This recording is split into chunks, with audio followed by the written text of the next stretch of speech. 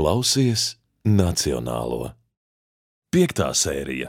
Inga, Tropa un Jānis, Vimba. Labdien, mūsu mīļo klausītāji!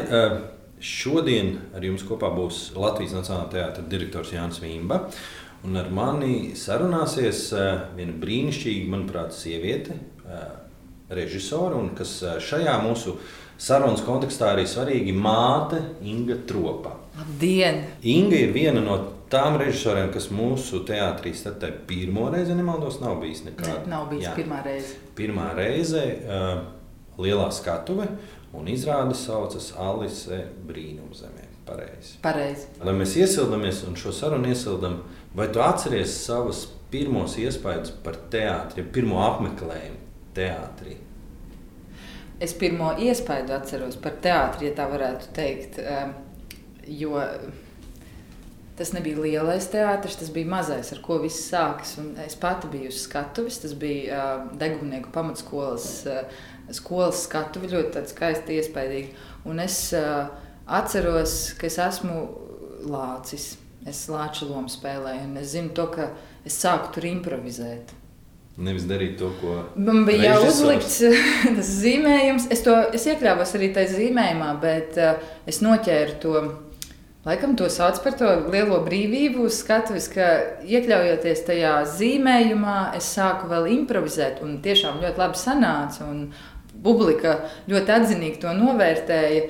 Un varbūt tas arī bija kaut kāds tāds pirmais āķis lūpā, kur es sapratu, ka tā ir kaut kāda tāda brīnuma zona. Tie skatuves dēļ, ka tā ir tā cita pasaule, kur vienlaicīgi pastāv daudz citas pasaules, un reizē ir gan tā realitāte, un tās citas pasaules. Un pēc tam savukārt tā apzināts par teātri netiku domājusi, bet pirmais teātra apmeklējums, man liekas, tas bija Dailes teātris. Un tad tas bija tas scenārijs, kur lauku bērnus vienā lielā autobusā saliek visus kopā, aizved līdz kaut kādai lielai ēkai, tu izej ārā, ieej tajā ēkā, un tur tad tu ieraugi tos brīnumus. Un izrādās, ka tā skatuve, kur tu varbūt esi piedzīvojis tā lāča kostīmā un vēl varbūt citos kostīmos un lomās savus brīnumus, izrādās, ka tie brīnumi var būt vēl lielāki un vēl krāšņāki. Es vairs pat īsti neatceros, kas tā bija par izrādi. Varbūt tā bija Tobago izrāde, varbūt tas bija Šveiksbija arī, vai ne? Kur Prāta vētra arī uzstājās. Tādu es kaut ko atceros. Varbūt vēl kaut kas bija. Bet tad ilgu laiku atkal nekā nebija. Līdz kāds draugs bija nopircis biļetes uz Jaunā Rīgas teātra izrādi Stāsts par Kasparu Hauzeru. Es biju atbraukusi līdzi. Viņi tā kā domāja iet uz to izrādi. Es sapratu, ka man būs jāpaliek uz ielas. Tur viens cits cilvēks nevarēja aiziet uz to izrādi, un tad man jautāja, varbūt tu gribi aiziet uz izrādi, un man bija bail palikt vienai uz tās ielas, es tās abījos svešu pilsētu, liela vakars. Labi, es aiziešu uz izrādi, un tur savukārt Kaspars Hauzers vairs nebija. Bija noņemts tajā dienā un bija samainīts pret izrādi tālāk. Un tas tā ļoti simboliski sanāk. Jā, tā bija mana pirmā izrāde Jaunajā Rīgas teātrī. Un tur tā brīnuma pasaule tik ļoti man uzmirdzēja, ka es sapratu, visi Inga, šitas ir kaut kā. Tu tur būsi, tur ir jābūt. Tā ir zona, tā ir vieta, kurā es gribu būt, un es gribu tos brīnumus piedzīvot vēl un vēl. Brīnišķīgi. Tātad tavs ceļš nav bijis tāds apzināti, nezinu, tur bērndārza pēdējā grupiņā izlēmi, kļūšu par aktrisi un aiziešu līdz tam. Kāpēc es to prasu? Jo man gribās noskaidrot, un droši vien arī mums klausītājiem ir vēlme padalīties savās emocijās, cik svarīgi bērniem vai jauniešiem ir šī iztēles pasaule, fantāzijas pasaules, kas neapstrīdami pastāvēs arī šajā izrādē. Jebkurā izrādē patiesībā pastāv. Tās sienas nav īstas sienas, vai tas, tā maizīte uz galda nav īsta maizīte, ar retiem izņēmumiem, protams. Cik svarīgi tas ir bērnam? Kā tev šķiet? Fantazēšana? Jā, fantazēšana, iztēle. Kāpēc es to jautāju? Jo tu esi arī vienlaicīgi māte. Mēs visi te lielākā daļa esam vecāki. Es vakar, atbrauks vēl vakarā, dzirdēju radio interviju ar, nezinu, vairs cilvēku X šobrīd, un tika stāstīts par Anša Rūtentāla izstādi.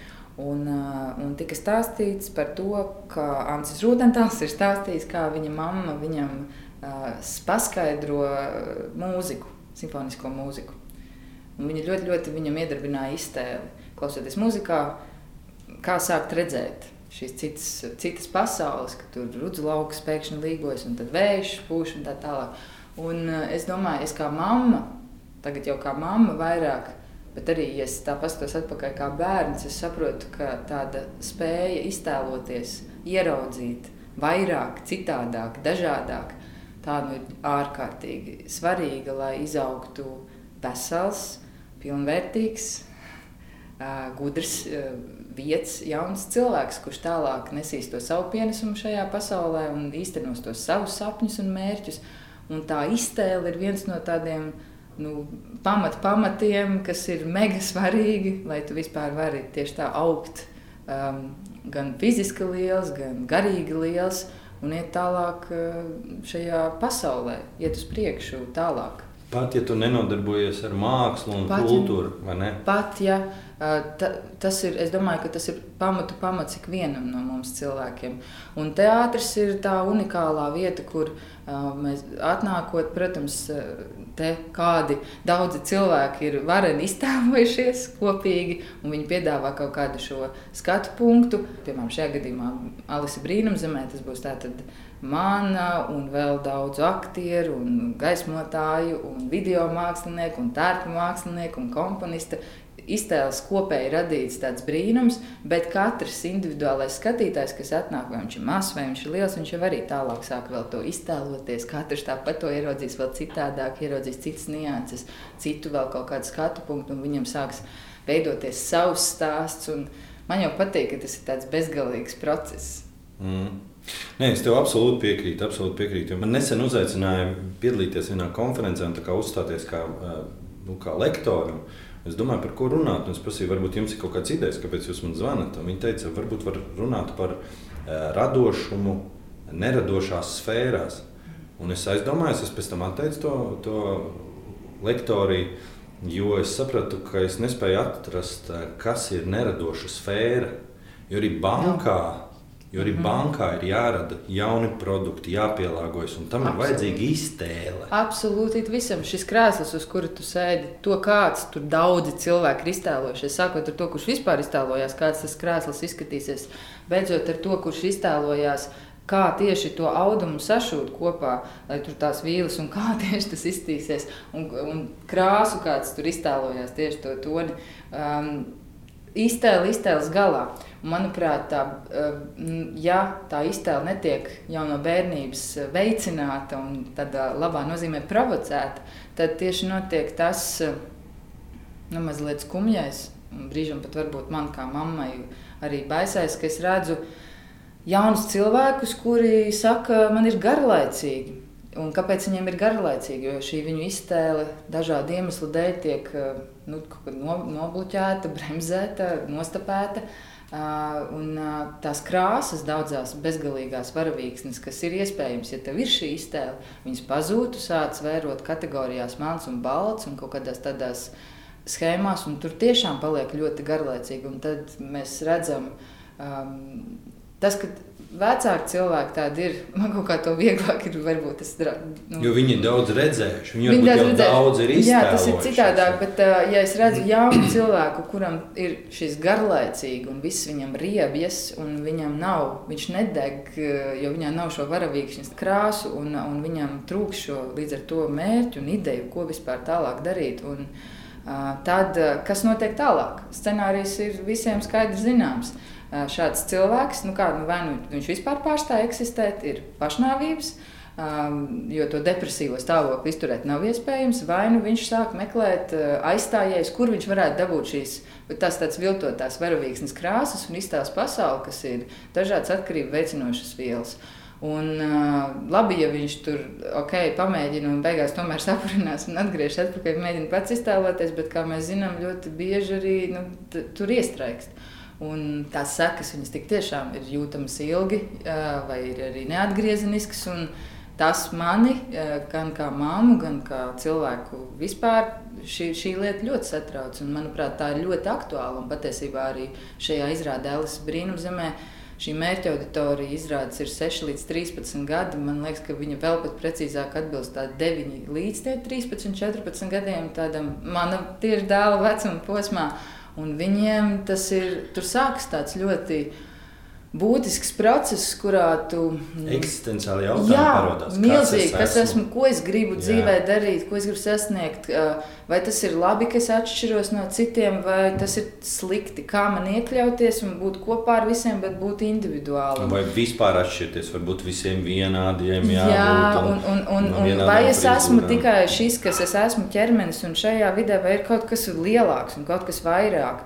Un ja šie jautājumi netiek, viņi tiek slāpēti un tās atbildes netiek meklētas un tā informācija nav pietiekoši daudz, tad mēs sastopamies ar to, kas ir vistrakākais, ka tu pēkšņi ieraugi tie jaunie cilvēki ir paaugušies, un tad mums sabiedrībā ir tādi, kuri ar tādiem ļoti galējiem skatu punktiem, tiešām balts vai melns, vai ļoti agresīvi un fanātiski cilvēki, vai ļoti depresīvi un arī savā ziņā agresīvi.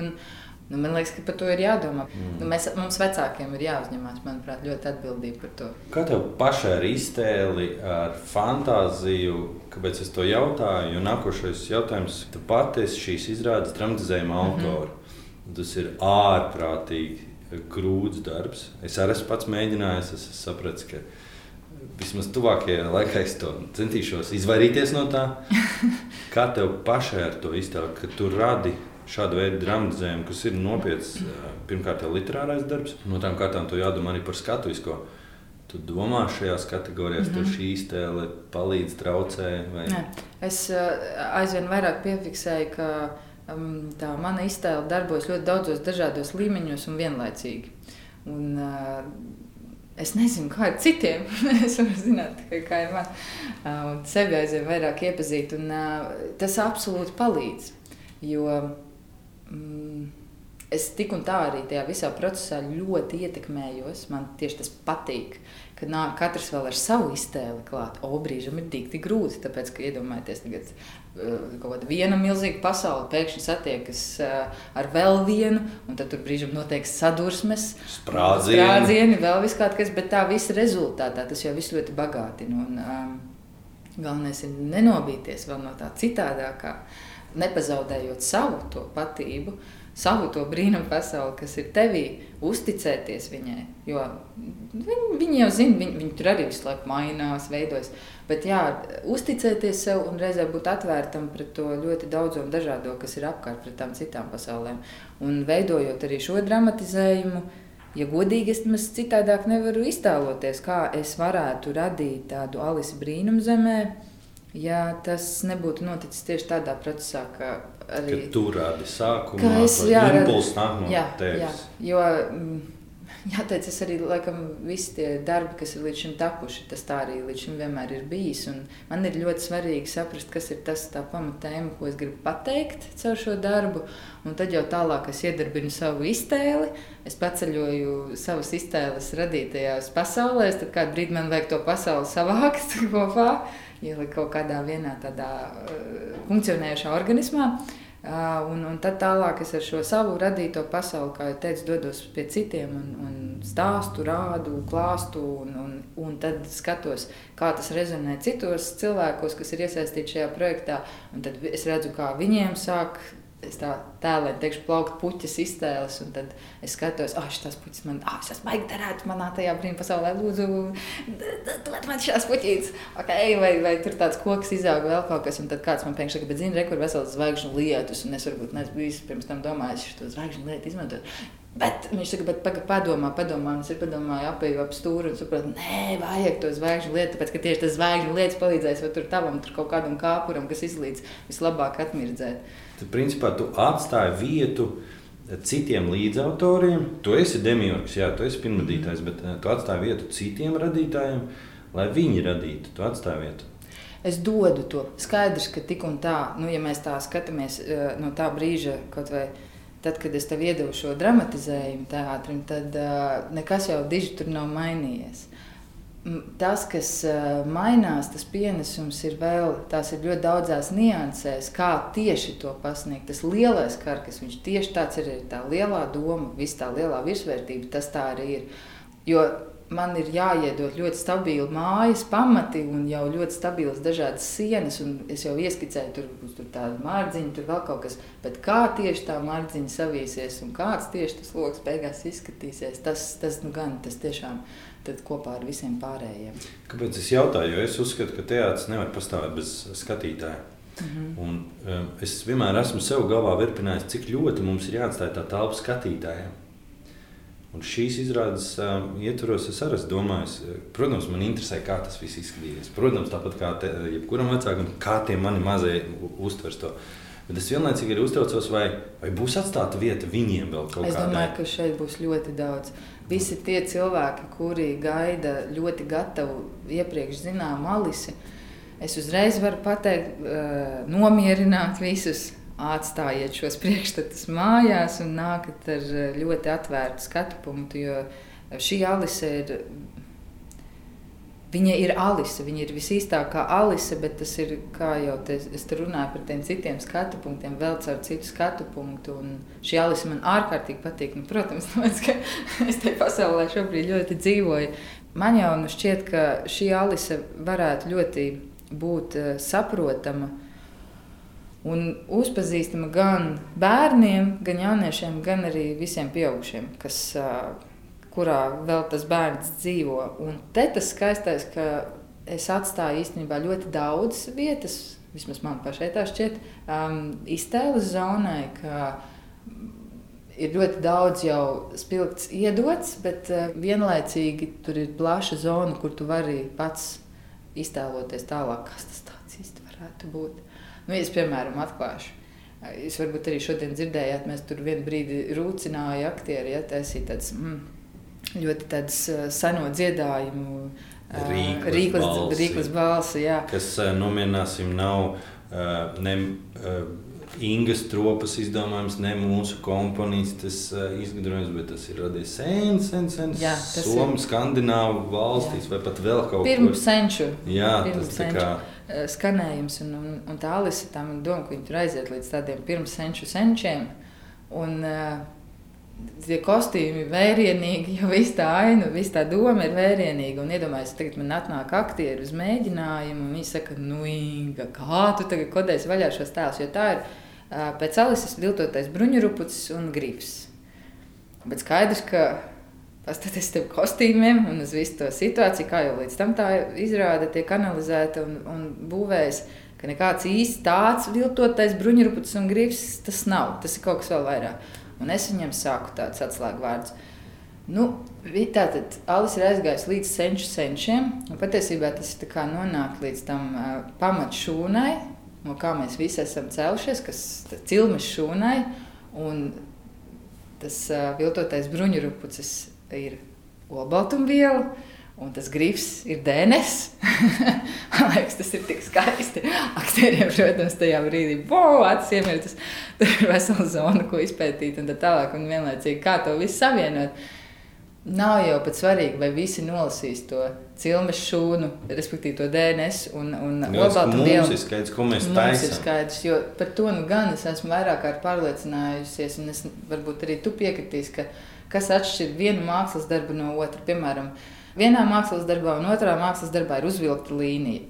Un par vienu to mākslas darbu pasaules līmenī cilvēki ir sajūsmā, un viņi turpat garīgu līdzpārdzīvojumu pie šīs līnijas var piedzīvot un tā tālāk. Un pie otras tu pasties, skaista līnija, un ar to arī viss beidzas. Kāpēc? Tādēļ, ka šis cilvēks, kurš ir vilcis šo līniju, viņš ir tik ļoti, acīm redzot, tajā enerģijā, tajās doma formās, ko viņš tur ir ielicis, ir tik daudz ielicis tajā līnijā. Pieslēdzies, ka tā līnija jau ir pilna ar to visu enerģiju. Un man tajā brīdī, kurš pienāk un to vēro, tā enerģija uz mani iedarbojas. Tas man ir absolūti līdzīgs pierādījums tam, gan ne par līniju, bet par saulespuķiem. Man bija tas gods redzēt viņas klātienē, slavenās saulespuķis. Tā tāda necila glezniņa. Jā, patiesībā. Un parasts saulespuķis. bet man kaut kas notika. Jā. Un es sapratu, kāpēc šī glezna pasaules līmenī ir kaut kas īpašs. Jo acīm redzot, lielākai daļai pie šīs gleznas kaut kas notiek. Jo tas ir parastas saulespuķis. Šādas saulespuķis ir daudz, dikti fotografētas, filmētas, gleznotas, bet šajā saulespuķēs ir kaut kas savādāk. Absolūti piekrītu. Jā, man liekas, ka tur tā atslēga ir tā milzīgā tā cilvēka iztēle un šis saslēgums, kur reizē saslēdzas tās saknes, tas individuālais arī kopā ar visu lielo virsvērtībām, ar visu dievišķo, kur viss ir viens galu galā. Un šādā lielā saslēgumā tāds milzīgs enerģijas lādiņš, ar to iztēli lūk, tur materializējas pēkšņi tādā saulespuķu darbā. Nākamais jautājums būs, es gribu parunāties ar tevi par to, cik svarīgi mums kā māksliniekiem, kā radītājiem, ir sekot līdz laikam un mēģināt runāt ar tiem šajā gadījumā bērniem, bet visos pārējos gadījumos ar pieaugušiem, viņiem saprotamā valodā, viņu laikmetam saprotamā valodā. Jo man liekas, mēs ļoti daudz, kur es atzīšos, neesmu perfekts, es arī daudz, kur es aizvēries, man kaut kas nav saprotams, vai tas ir sen par vecu, vai par ātru priekš manis. Bet cik svarīgi mums ir tomēr sekot līdz laikam, sekot līdz izteiksmes līdzekļiem, tiem pašiem gadžetiem, visiem pieejamiem, kas mums ir. Cik tas ir svarīgi? Es domāju, ka tas ir ļoti svarīgi, jo tas bagātina mūs, bet vienlīdz svarīgi ir atcerēties, ka tas nav vissvarīgākais un neiekrist otrā galējībā, kur, ja mēs ņemam šo, ka tas viss ir ilūzija, un tad kādai tai vienai bildītei noticēt vairāk nekā visām pārējām, tad tur arī uzreiz sākas tāda disharmonija, vai ne? Harmonijā ir tad, ja tu esi atvērts 1 līdz plus mīnus it visam, tev ir tavi tie ceļa stabiņi, tās bildītes, kuriem tu vairāk seko, tas viss, tāpēc tieši tāds tu esi, kāds tu esi. Un sekot laikam, es domāju, tas ir neizbēgami. Ja tu esi tev un tagad, tad tu nemaz nevari radīt ap sevi vidi, kur nav tās mūsdienu esošās lietas. Tas viss ir, arī mūsu izrāde Alice, tas viss būs. Bet vienlīdz, kas man arī patīk šajā izrādē un apzināti gāja to ceļu, man ļoti patīk arī viss kvantu fizika un, protams, arī viss tās teorijas, kas patiesībā ir viss tas pats, kas ir visās tautu folklorās ievīts, tikai citiem apzīmējumiem. Un par to laika neesamību, kur tā pagātne ar nākotni un tagadni patiesībā ir vienlīdz eksistējošas daudzās tajās paralēlēs. Un šeit jau arī Alices, mūsu Alices gadījumā tā pagātne ar tiem pirmsenčiem un tiecību uz nākotni, kaut kāds pilnīgs kosmos un tagadni, šeit, tagad, viņa visi tur vienlīdz dzīvo un eksistē. Kaut kā, man liekas, ka tas ir, ja patur tādu to apziņu, patiesībā bērns tieši tā arī redz. Ja mēs tagad atsaucam bērnu, kurā vecumā es tagad neatceros, viņš tik sāk mācīties, viņam paiet labs laiks, ka viņš sāk dalīt, kas bija vakar, kas ir šodien, kas būs rīt. Viņam ilgi viss laiks eksistē tā kā vienā lielā tādā močkulī. Jā, viņš dzīvo tagad, un viņam ir tur visi tie notikumi. Tas, kas bija vakar, tas pats ir rīt. Man liekas, ka tas ir nevis ierobežotāk, bet tieši plašāk viņš šīs lietas uztver. Un mēs, protams, kā pieaugušie cilvēki, lai spētu orientēties, jo mums ir jāiekļaujas dažādās sistēmās un schēmās, un tad mēs izdomājam šo nogriezni ar vakar, šodien un rīt, jo tas mums palīdz vieglāk orientēties. Man meita, man liekas, pusgadu atpakaļ beidzot sāka vairs nelietot pie visa, kas ir rīt. Respektīvi, viss ir rīt. Jā. Mēs rīt, es gribu rīt ēst. Pagaid, tagad, vai tu paēdi, vispār nekas nav saprotams. Bet tas, jā, es pilnīgi piekrītu tev, ka tā ir kaut kāda pieaugša. Un vēl ko es, kamēr tu runāji, aizdomājos vēl par tām mūsdienu valodām. Es gatavoties intervijai, atradu savā galvā piemēru ar mašīnu, ar auto. Droši vien tad, kad auto parādījās, tas bija kāds 8. vai 9. pasaules brīnums, ka viņš vispār rūc un kustās bez zirgiem uz priekšu. Šobrīd auto mēs nemaz nevaram iedomāties bez auto dzīvi. Jā. Lielākā daļa pasaules iedzīvotāju nespēja iedomāties. Bet mēs šobrīd nespējam pieņemt, ka auto varētu kustēties bez vadītāja. Kaut gan tas jau sāk notikt. Kaut gan to jau izstrādā, un mēs uz to skatāmies kā uz atkal kaut kādu 9. pasaules brīnumu. Un mēs skatāmies ar tām mūsdienu acīm visu laiku uz brīnumiem. Visu laiku. Un tad tas ir skaistākais, jo man liekas, vispār tas ir tik burvīgi. Tāpēc jau tiem bērniem to iztēli vajag mācīt, un visiem mums arī pēc tam pieaugušiem nepazaudēt, viņu tieši kopt vēl vairāk, jo tavs piemērs par mašīnu, man savukārt piemērs par antīku grāmatiņu, ko es nopirku dēlam. 42. gada izdevums, tāds zīmēts komiks, kur no pirmo cilvēku mēģinājumiem taisīt lidaparātus, visus tos spārnu veidīgos un milzīgās katastrofas, kā viņi tur gāžas, līdz pat 1942. gada lidaparātiem. Tāds brīnišķīgs izdevums. Un viņš to skatās un ar tādu sajūsmu, un es saprotu, ak, Dievs, cik tas ir burvīgi. Iedomājies, tie cilvēki tur senos laikos, viņi iztēlojās, kā varētu lidot, kā varētu vēl lidot. Un tad, kā tas viss ir revolucionējis, pateicoties šai iztēlei. Un tā kā saka, tas viss, kas te mums ir, tas ir pateicoties mūsu iztēlei.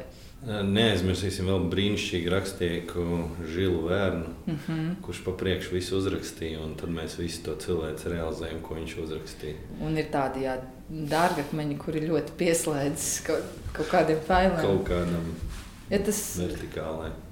Es jau domāju, ka bērni, ja viņi ir, ja mēs pieaugušie nepacenšamies viņiem kaut ko aizgriezt ciet, kā mēs te daudzi tā varētu. Jā.